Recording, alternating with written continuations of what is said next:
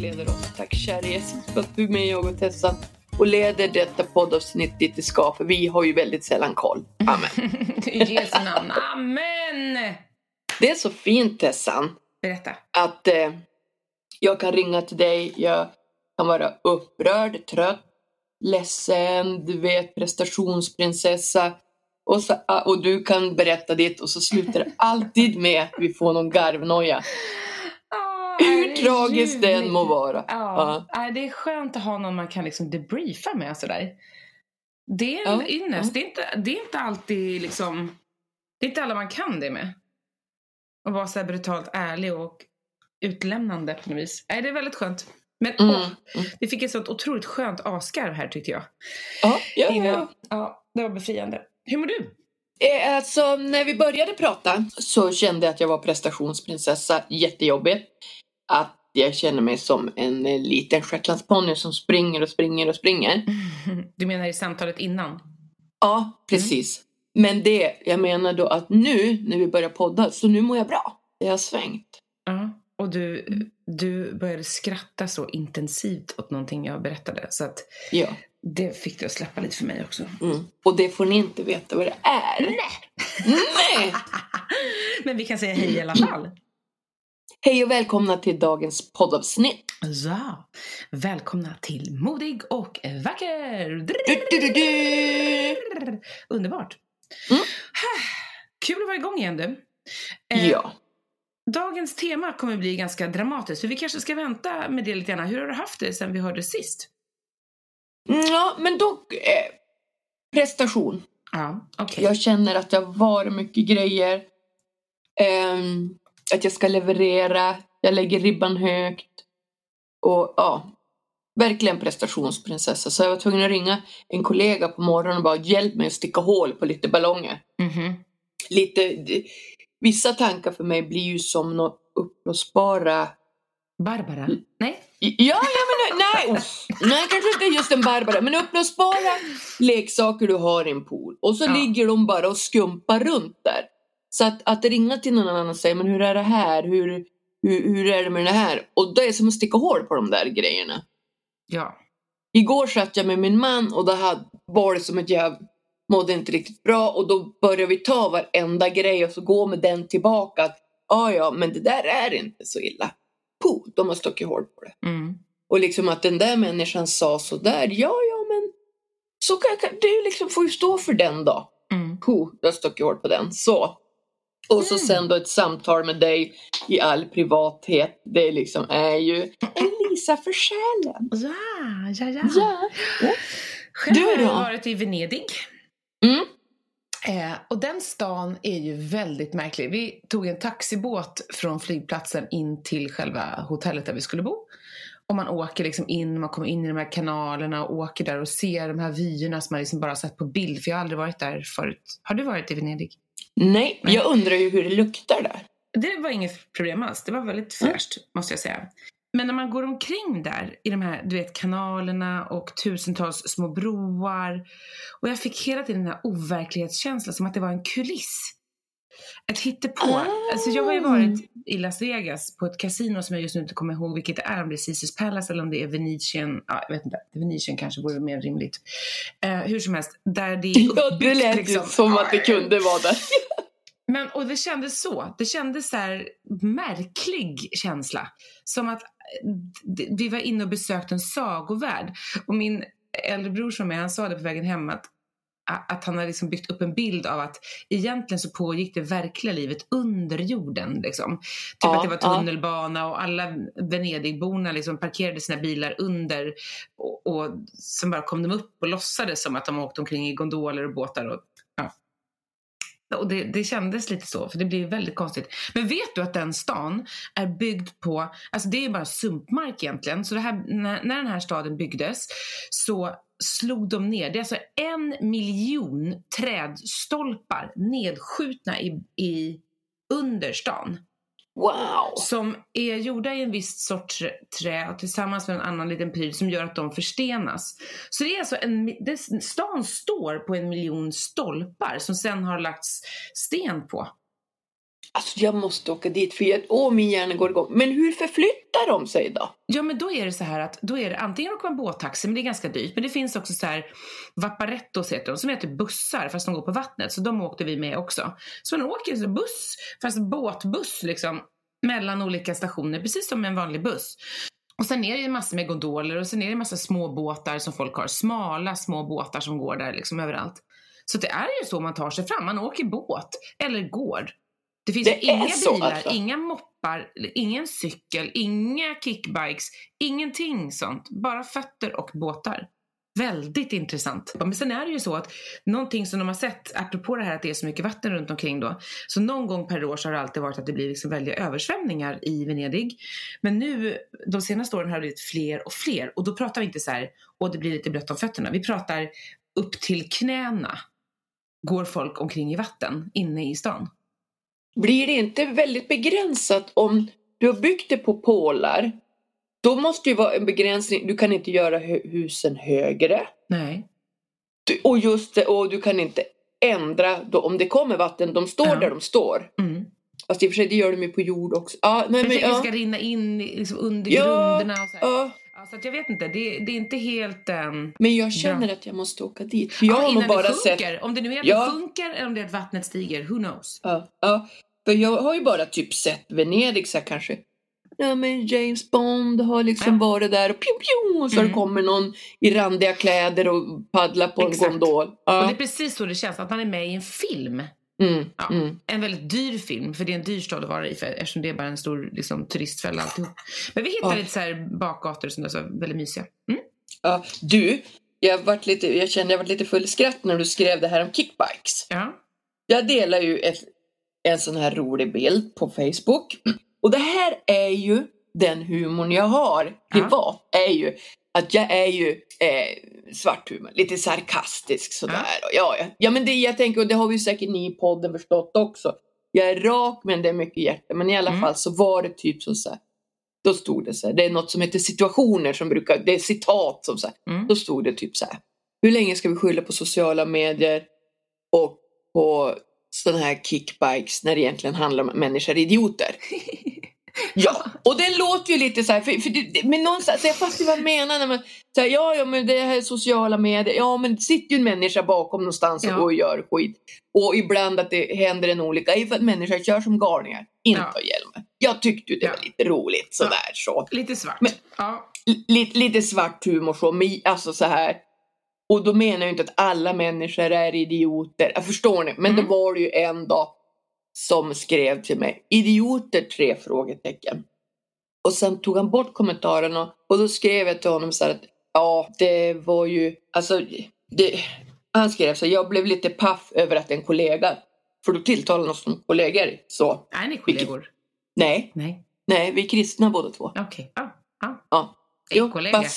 Ja, så du vet begränsningen då, Tessan. Jag skriver idioter och då skrev jag att det var ju som ett jag som skrev idioter, men okej, men det jag menar är ju liksom så förklara vad jag menar. Jo, det kunde han ju hålla med om och sådär och då skrev jag så här, men jag tar bort inlägget sådär och så. Ja, men han bara, men jag släpper det. Ja, okej. Men då skrev jag så här, bara av ren nyfikenhet. Vilket ord kan man som kristen använda istället för idiot? Så här. Nej, och då svarade han på det. Och jag bara så här, alltså det är bara av ren vänlig nyfikenhet jag frågar. För jag är inte riktigt sådär kyrkiskt rumsren. Så att jag liksom förstår att idiot vart för grovt.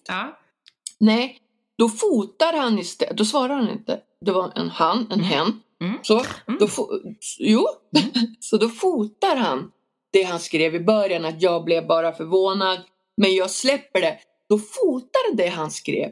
Så ringer han in det och skickar det tillbaka. Så han svarar mig aldrig mer, utan ringar in sitt svar och skickar. Och då skrev jag skrev något. Okej. Ja, det var bara alltså det var liksom inget så här, nu ska jag diskutera. Jag var bara nyfiken, så jag fick inte veta vilket ord istället för idioter. Och jag ber här om ursäkt om jag kränkte någon med detta inlägg. Så Ja. Ja, men det är roligt. Men alltså, folk är ju väldigt känsliga. Men det där är ju, ja, jag vet inte. Man har ju olika gränser också för vad man tycker är cool och inte. Jag hade nog inte vågat lägga ut ett sånt. Just för att, men det är för att jag är som jag är. Att jag är så rädd att folk ska ta illa upp för grejer jag gör. Eller jag hade nog lagt ut det, sen jag tagit bort det och känt så här, nej, nu kommer någon tycka att jag är knäpp. Och så tar jag bort Men det. Tessan, du har mandat i mitt liv, som vi brukar säga, att säga till mig, Nina, ta bort på det där. På riktigt, skulle jag kunna gjort det? För i så fall hade jag gjort det. Det hade du kunnat gjort. För vet du att jag hade gjort det? För jag såg det och tänkte så här, oj, vänta, det här kan ju bli tokigt. Vem kallar hon för idiot nu? Även fast jag håller med dig. Jag håller ju med dig. För att jag tycker att när människor hoppar upp till exempel på en kickbike som de gör här i Stockholm och kör som idioter mot trafiken utan hjälm, bryr sig inte om att kolla, och det är så här, visst, nu har de lagt till så här regler för att man ska vara över 18, man får inte köra 2, men det är små killar på 12 bast som susar omkring. Jag undrar vad tusan tänker deras föräldrar. Jag blir helt galen. Och vilda 36-åriga män som har druckit tänker jag öl också. Ja, det är ju det jag menar. Men jag förstår sen att men det där var väl kanske lite för rivigt så. Men jag fick ju jättedåligt samvete något dygn efter av det där. Du fick det? Ja. Det där är väl också det intressant. var ju jättemånga människor som tryckte gilla, och människor som jag känner, och då känns det att man förstod vad jag menar, men att någon inte förstod mig. Man kallar människor för idioter. Om man hårdrar så gjorde jag väl det, men jag kanske tycker att människor som kör lite fort dåliga. Människor som kör samma onyktra, sak. vad ska man kalla dem annars då? Klantskallar. Ja.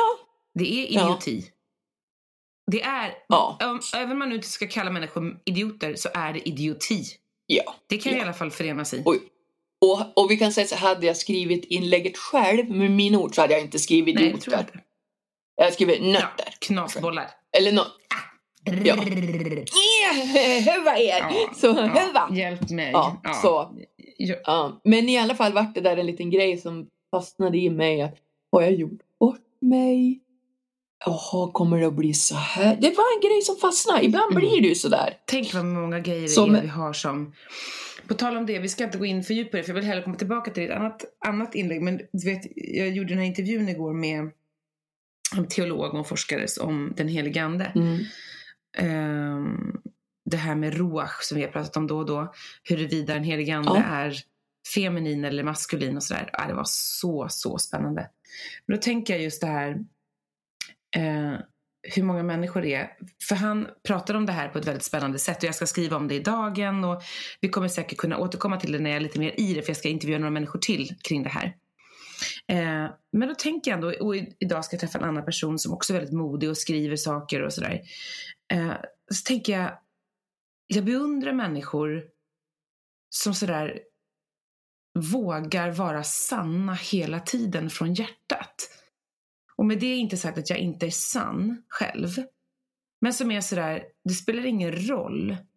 För jag tror på det här så starkt, och jag har den här åsikten, och jag vet att den går rakt emot gängse standard eller vad det nu är, men man ändå vågar stå i den utan att backa på något vis. Är du med? Och jag fascineras så över det, och känner att jag skulle så gärna vilja bli ännu mer så. Att jag faktiskt vågade till 100% stå för de avvikande tankar och åsikter jag har. Jag som står på utsidan och studerar dig, men jag står väldigt nära så du känner min andetag i örat, så kan vi säga. Ser ju att du förändrar dig med utvecklas med stormsteg. Från det, och i det, jag tar upp den igen, från det att du säger så här, men har Gud gett mig för lite förstånd, alltså så här, till jag förstår det här. Du bara in i en sån virvelvind. Ja, men det kanske är så då, och det kanske är det som är min strävan. Att komma dit, att jag känner så här, att jag hämtar någonstans kraft ifrån andra människor som har vågat innan mig, och så att jag gör att jag så här till slut. Men känner du igen dig någonting i det jag säger, eller känner du att du redan är där? Nej, alltså en viss del av mig är det, men det jag har fått jobba på är ju att tona ner det som har varit någonstans min du vet, när man hade såna humor som bara var du vet så. Det var inte rumsrem för 5 öre. Mm. Men det vi säger är att om jag känner att jag alltid varit så här har vi en av mina problem med Facebook. Att jag måste liksom botona ner nu, för jag menar ju verkligen inget illa. Men någon människa utanför min sfär tyckte att det var för mycket. Så.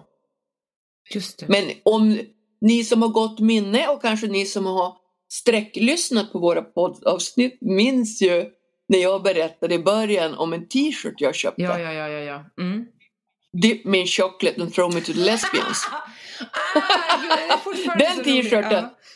Ja, jag vet. Jo, men det är det. Att då insett när jag blev frälst att den här kan jag ju inte gå omkring med, för det här är ju inte riktigt den humorn jag har längre. Så liksom.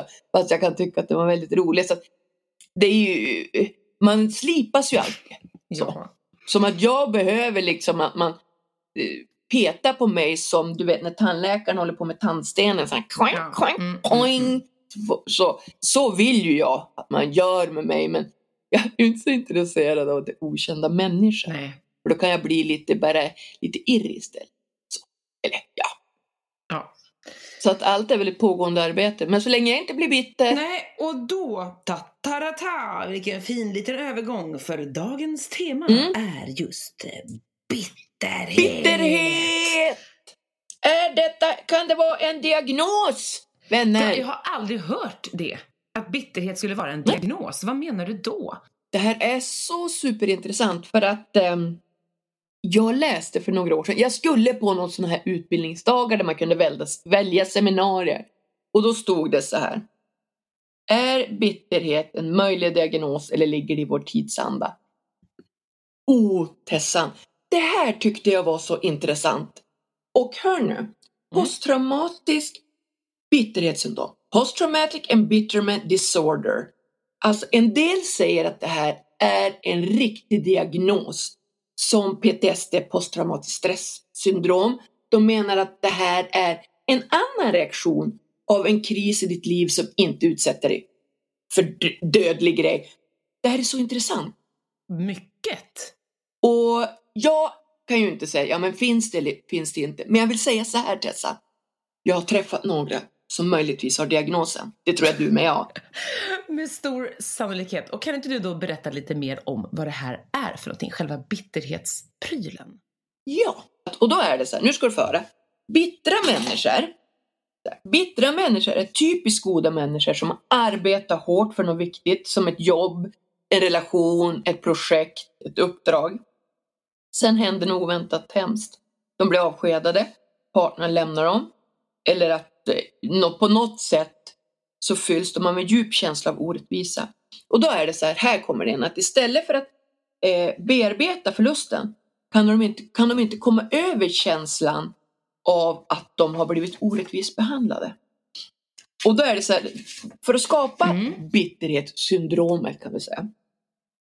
Så det behöver vara ett trauma som inte är ett hot mot den fysiska integriteten, förstår du?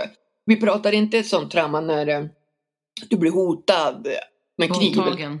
Ja. Utan däremot en kränkning eller hot, nu kommer det, mot de grundläggande trosuppfattningar du har. Att bli orättvist behandlad. Det är ju liksom, då tänker man här har man gjort gott hela livet och så ska man bli behandlad så och så. Då är det ju mot den grundläggande trosuppfattningen så. Värderingsgrunden liksom. Ja. Här har jag gjort allt för det här projektet och så kommer någon annan att ta åt sig äran. Så. En ung liten snärta. Ja, så kan det vara. Ja. Och då är det så här, när man då inte bearbetar sånt här. För få människor går ju kanske få samtalsterapi eller samtal av något slag. För att man kanske har blivit orättvist behandlad.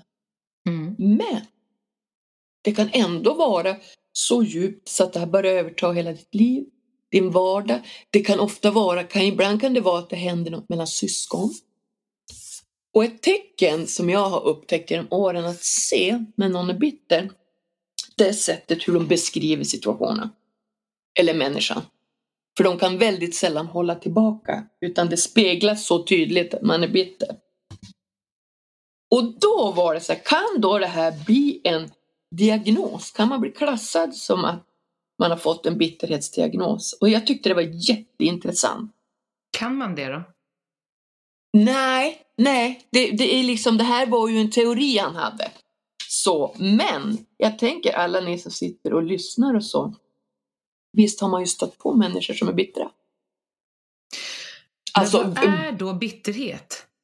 Undrar jag. Ja, men bitterhet, det var som jag sa. Det är en kombination av ilska och hjälplöshet med en möjlighet att inte ha en möjlighet att reagera, förstår du? Det blir utanför din kontroll. Just det.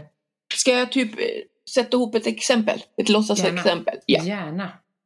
Torbjörn har jobbat, vi säger som kyrkoherde väldigt länge. Väldigt länge, troget.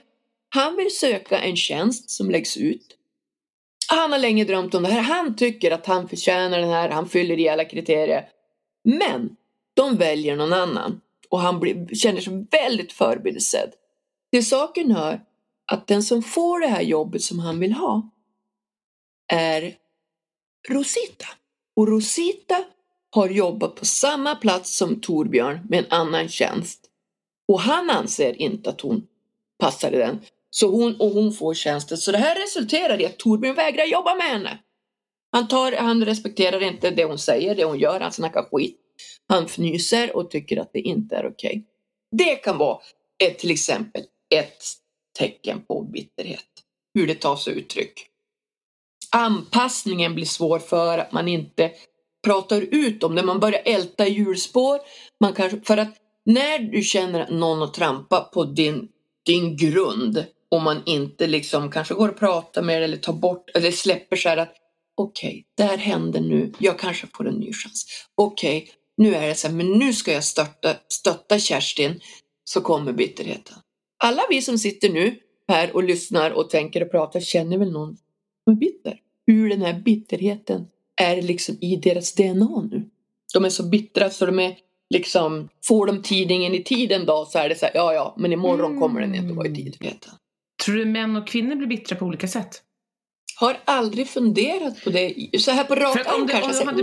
Om det hade varit Rosita som sökte tjänsten och sen var det Torbjörn som fick den. Och vi hade vänt på det.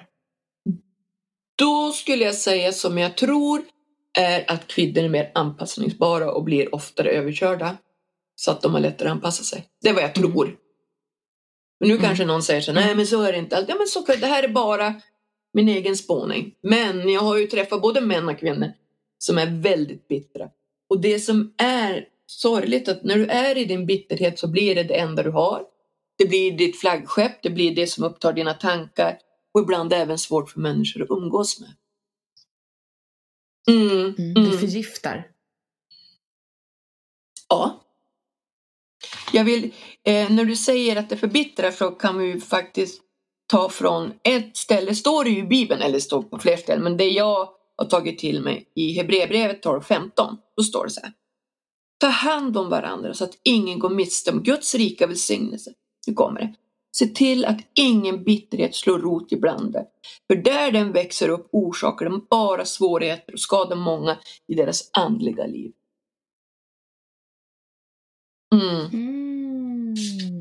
Just, och om det går att komma förbi, ja, det gör det. Prata om det. Tänka på vad den här kampen jag håller på med nu, vad kostar den mig? Vad kostar min känsla av bitterhet? Kostar det vänner? Sinnesfrid? Arbetsmiljö? Hur jobbigt blir det om du går kanske till jobbet varje dag och är rent ganska arg för att du är förbisedd och där går den där snärtan, så till exempel. Jag tänker, det man behöver är att få hjälp till självdistans och se händelsen ur andras perspektiv. Hjälp att ha empati för den som man upplever som skyldig till händelsen. Förstår du? Att då tänka, men det är ju inte Kerstins fel att hon fick tjänsten. Hon har ju lika stor rätt som mig att välja den här tjänsten. Men då, för jag undrar ju, när vi började prata om att vi skulle prata om bitterhet, så började jag klura lite, jag googlade lite på det och sådär. Vad det är för någonting att vara bitter. Och som jag frågade dig också, om det är olika för män och kvinnor. Och då googlade jag på synonymer till bitter. Och det är liksom ord som sarkasm, grämelse, hätskhet, vrede, agg. Men också ord som smärta, sorg och besvikelse. Och då hittade jag en artikel utifrån en tidning som heter Forskning och framsteg. Där var en kvinna som funderade lite kring det här med bitterhet och om bitterhet är olika och sådär. Att ofta tycker jag att, och jag ser att hon har en poäng. För hon ser till exempel att hon berättar att men det var någonting hon hade pratat om jämställdhet i någon diskussion och att män inte fick, eller att kvinnor inte fick lika mycket betalt som män och så här. Och någon hade sagt så här, men vadå, är du bitter eller vad bitter du låter? Att kvinnor får ofta höra att vi är bittra när vi påtalar alltså systematiska eller systemfel eller såna här saker också, att, eller om man tittar på relationer som eller bara den här boken som kom, Bitterfittan liksom, du vet den här som var så poppis för några år sedan. Som handlar om en kvinna som, nej inte jag heller, men hon skriver om den här, att hon menar på att där beskrivs en kvinna som hon kallar sig själv att hon är bitter, men alltså, i själva verket handlar det inte om att hon är bitter, hon är jättebesviken på sin man för att hon får ta allt jobbet hemma, ta hand om deras son, och att hon är förmodligen ledsen och besviken, känner sig inte sedd, och att det gör att hon själv kallar sig bitter. Och bitter, det här det får man ju ofta tillskrivet sig som kvinna, tycker jag, att vara bitter när man inte riktigt gillar situationer. Men i själva verket handlar det om att fast det här är inte okej. Det här är en orättvisa, eller det här är liksom inte, det har inte gått rätt till. Och att kvinnor i litteraturen, menar hon både ofta liksom bittra kvinnor beskrivs ofta så lite fula, kroppen liksom lite oattraktiva, tråkig, ja. Att bitterheten gör henne ful. Medan en man i litteraturen som är bitter, han kan vara så här, han blir arg över orättvisa tillstånd och men inte så att det präglar hans kropp, utan det är snarare att han blir lite så här geniförklarad, han är den geniala tänkaren och, men hans uppgift är aldrig att behaga, vilket är kvinnans. Därför blir det så här, återigen en sån här grej att män är bittra på ett snyggare sätt och kvinnor är bittra på ett fulare sätt. Ja. Det är intressant. Det är så mycket.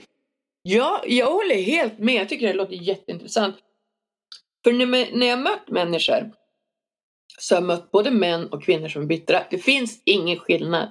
Just att det i så många fall alltid är att det vi kvinnor upplever, agerar, är alltid med skällsord.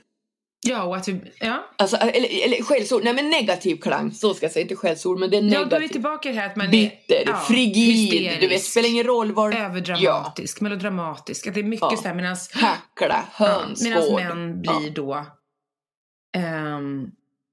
mer så här, han har starka åsikter och driver och liksom ser orättvisor och kan stå, du vet, sådär. Men jag vet inte, jag har aldrig reflekterat över det förut faktiskt, förrän jag läste det här, men jag känner att jag känner igen det, för att som kvinna kan man bli kallad för bitter för alla möjliga saker om man uttrycker någonting som att men låt inte, var inte så bitter, va? Men som en man skulle säga samma sak, då är vi tillbaka igen, att då skulle det varit mer så här, det här är inte bra. Men får jag säga en annan sak som hon sa på tal om det här med människor som är bittra länge, och just det här med relationer och sådana saker. För det finns någonting som kallas för posttraumatisk mognad. Helt underbart. Ja. Och det är då personer som lyckats hantera sina och andras traumatiska upplevelser och så här, på ett särskilt kärleksfullt och inkännande sätt, att man kapslar in bitterheten. Då kan sägas att de drabbas av posttraumatisk mognad. Och man kanske inte alltid märker det. Man märker inte det här. Utan man botar liksom sin bitterhet genom att få den här mognaden, för att man lättare ska kunna hantera att man egentligen är tvärbitter. Och det kan handla till exempel om kvinnor som är en särskild förståelse för män som egentligen kommer till korta i både liksom hemma eller i relationen eller på jobbet eller vad som helst. Men man är så, nej men du vet, det är inte så lätt, och han är så här och man omfattar, man kramar nästan om de här liksom tillkortakommande hos den här mannen, även fast de går ut över mig. Men med liksom så här, nej men du vet, vi måste visa honom kärlek, vi måste vara snälla, vi vet inte, han har haft det tufft. Och istället för att bara så här, men vad är det här? Det här är inte okej. Men att vi på något vis lär oss.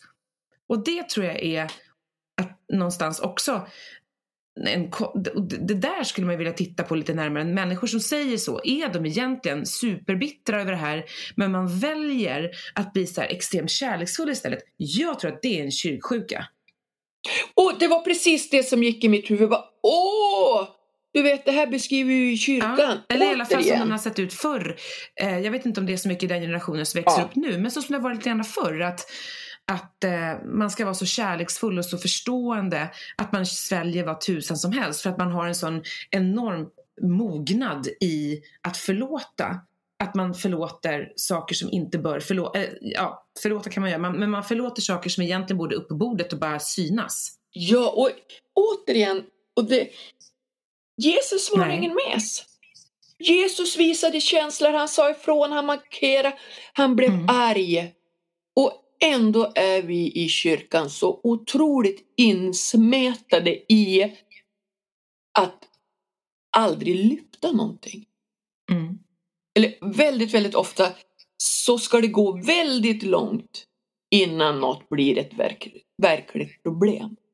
Och när det då kommer någon som lyfter, och låt säga att de dessutom är kvinna, lyfter problematiken, lyfter sig, varför gör ni så här, det här är ju jättekonstigt, så kan det bli så här att man inte riktigt kan hantera den människan, för den säger någonting som man egentligen vet är sant djupt inom en, men man har liksom täckt över det med så mycket sån här förståelse att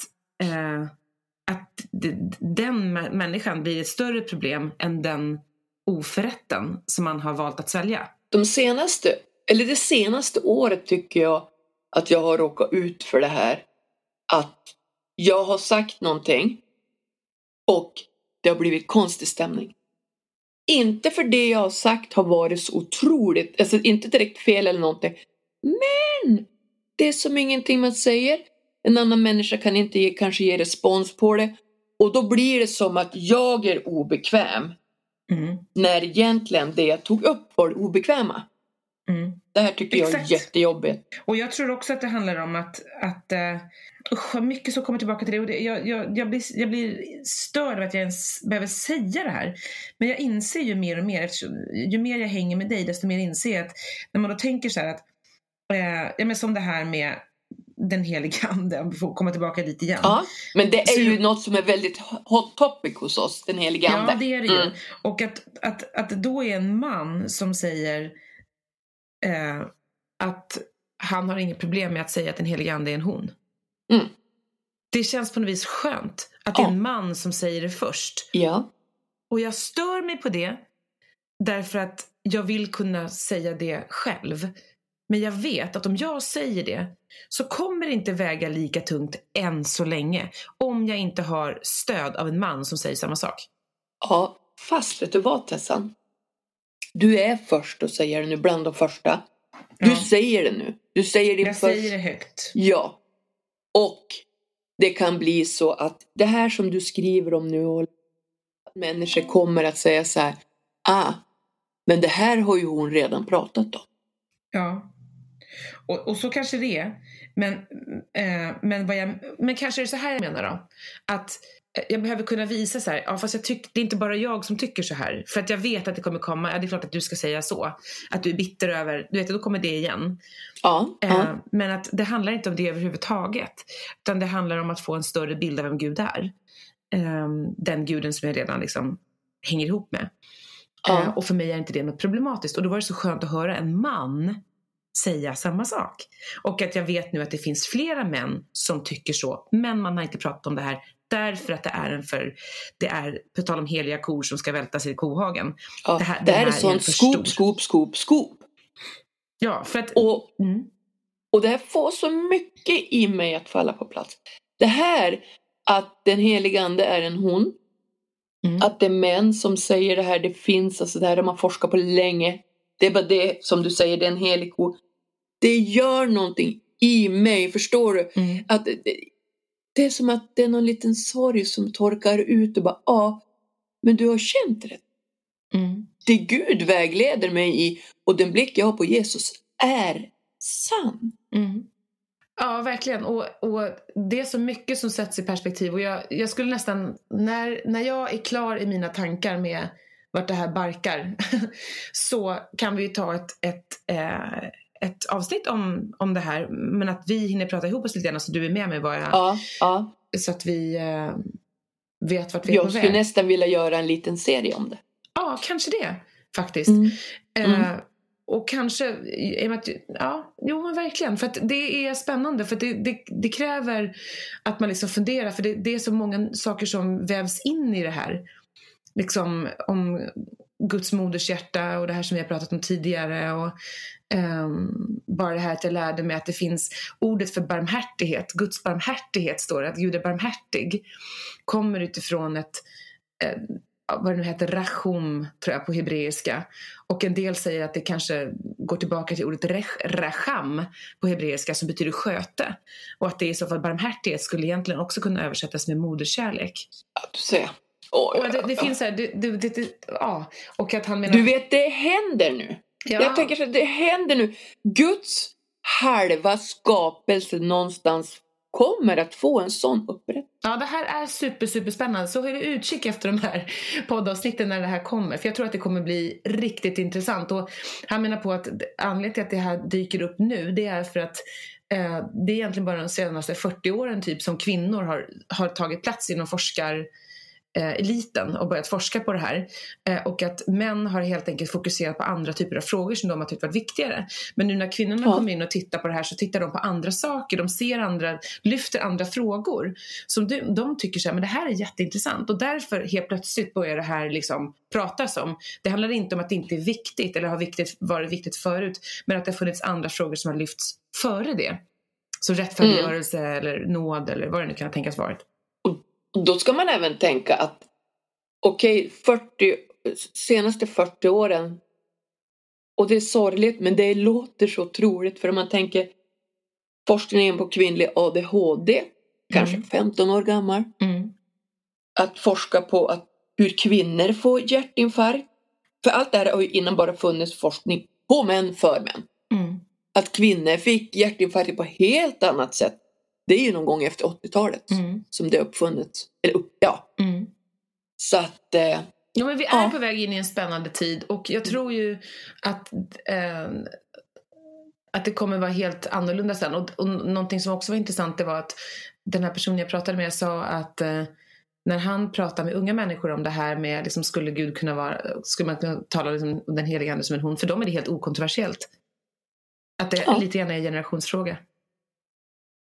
Okej. Ja, men hur har de snappat upp det då? Vem? Men hur har ungdomarna snappat upp att det är en hon? Alltså, och det är inget konstigt. För vi går ju ändå i samma kyrka. Nej, men det kan vara dels att själva frågan är helt odramatisk för dem. Det här med manligt och kvinnligt och genus och sådana saker. Det pratas om på ett annat sätt. Att det är inte någon stor sak. Liksom. Det är liksom inget konstigt. Det är inte så viktigt med genus på Gud. Gud är Gud. Men också menar han på att dagens ungdomar googlar och har koll på nätet på ett annat sätt. Och har liksom undervisning. Men jag tänker ju inte att Gud har genus. Jag tänkte den helige ande. Jag vet inte. För mig Gud har ju ingen kön. Nej, Gud är Gud. Ja. Han är. Ja, han är.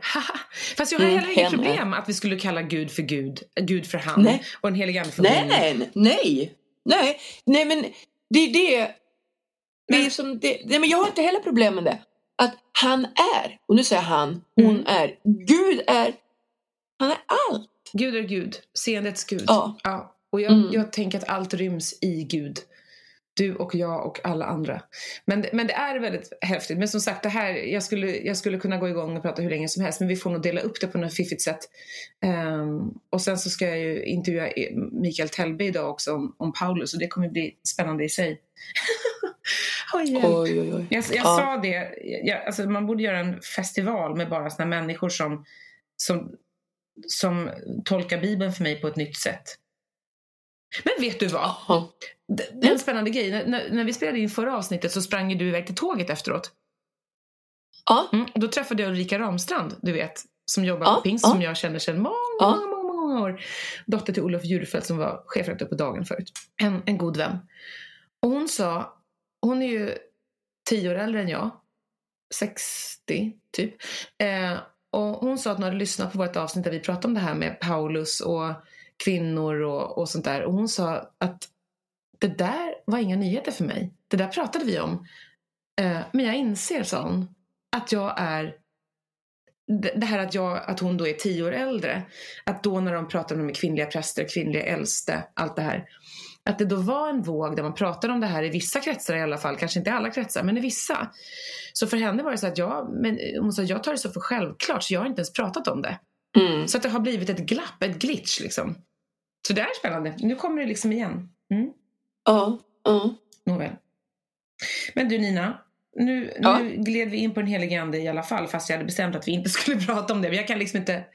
What's on top of your mind pops up. Ja, och det här är ju så intressant. Ja, det är intressant faktiskt. Ja, Men det var bitterhet vi pratade om nu. Och vad gör vi nu med bitterheten, Nina? Bitterhet, det är väl, då har jag funderat. Bitterhet är väl, tror jag, mycket tankar om hämnd. Ja, men jag tror, alltså, om jag bara skulle visa, om de hade sett det där. Om inte jag får så ska inte hon få. Bästa hämnden är ju liksom, det är ju att överleva och leva vidare. Och jag tror ett bra sätt att bli av med bitterhet är att tänka utanför sig själv. Fokusera ut. Gör gott för andra. För det går inte vara arg och bitter när man hjälper andra och är snäll mot andra. Nej. Så lägg dig utanför dig själv.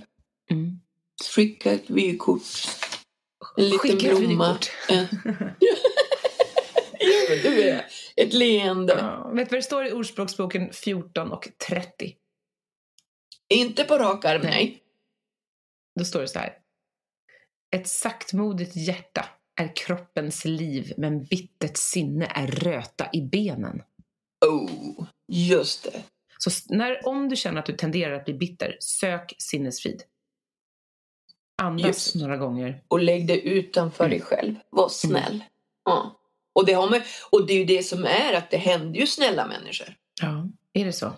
Så det är ju därför att man har gjort gott och kämpat så blir man orättvist behandlad. Men att försöka lägga det utanför sig själv och kanske prata med någon annan, hitta en anledning till varför det har blivit så. Så att det inte ska få en dag till i ditt liv. Bara kasta iväg. Du, Tessan, har vi dagens kyrkiska ord? Ja, men det kanske vi har.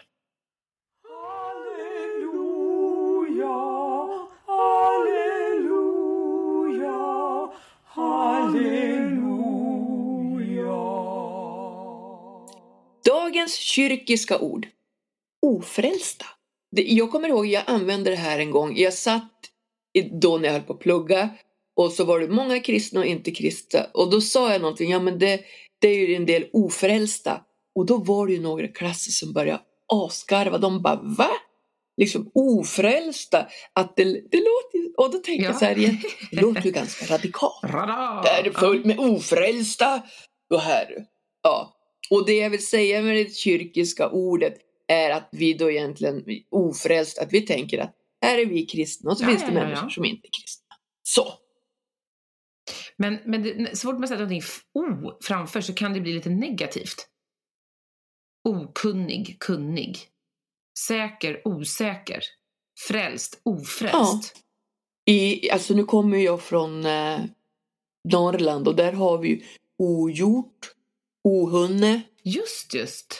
Men det är ju inte därifrån jag har lärt mig det, utan det här är ju inom de kyrkiska väggarna som man bara säger ofrälsta. Och jag kommer ihåg hur jag reagerade när de garvade, för det lät liksom, det lät väldigt radikalt, och det kanske låter så, tänker jag.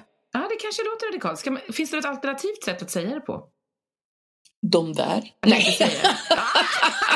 Vi och dem. Ja. Precis. Det är ju ett väldigt bra uttryck. Vi och dem, det tycker vi om. Något. Nej, men finns det något annat sätt att prata om det? Inte kristna. Eller, ja. Människor som inte tror på Jesus. Nej, men jag tycker vi säger de där, va? De där. De är där. Så då har vi försökt strössla lite kunskap ut i etern. Så ni som inte är frälsta, ni som inte ser er som frälsta, ni är de där. Ja. Med all kärlek. Och vi är vi. Ja. Nej, skämt åsido, vi älskar er alla. Ni förstår. Fantastiskt. Men alltså, jag känner att innan vi blir för förbittrade och sånt där på att dagen utanför bara passerar, så går vi väl ut, va? Ja. Vad är det de säger? Bitterhet, det är som att dricka gift och tro att det ska drabba någon annan. Ja, kloka ord. Undrar vem kom på det? Jag vet inte, men det är rysligt bra sagt. Men du... Så sluta dricka gift. Ja. Gift er istället. Och älska. Och lev väl. Typ. Haha. Nej, vad var det där? Jag bara tänkte fortsätt gumman. Bara fortsätt att strössla. Strössla kunskapen. Bara omfamna varandra i kärlek istället. Kom igen nu Tessan. Nu säger vi ordet. Okej, puss och kram. Vi säger det bara. Abrakadabra. Lite hit och lite dit. Hej. Hej.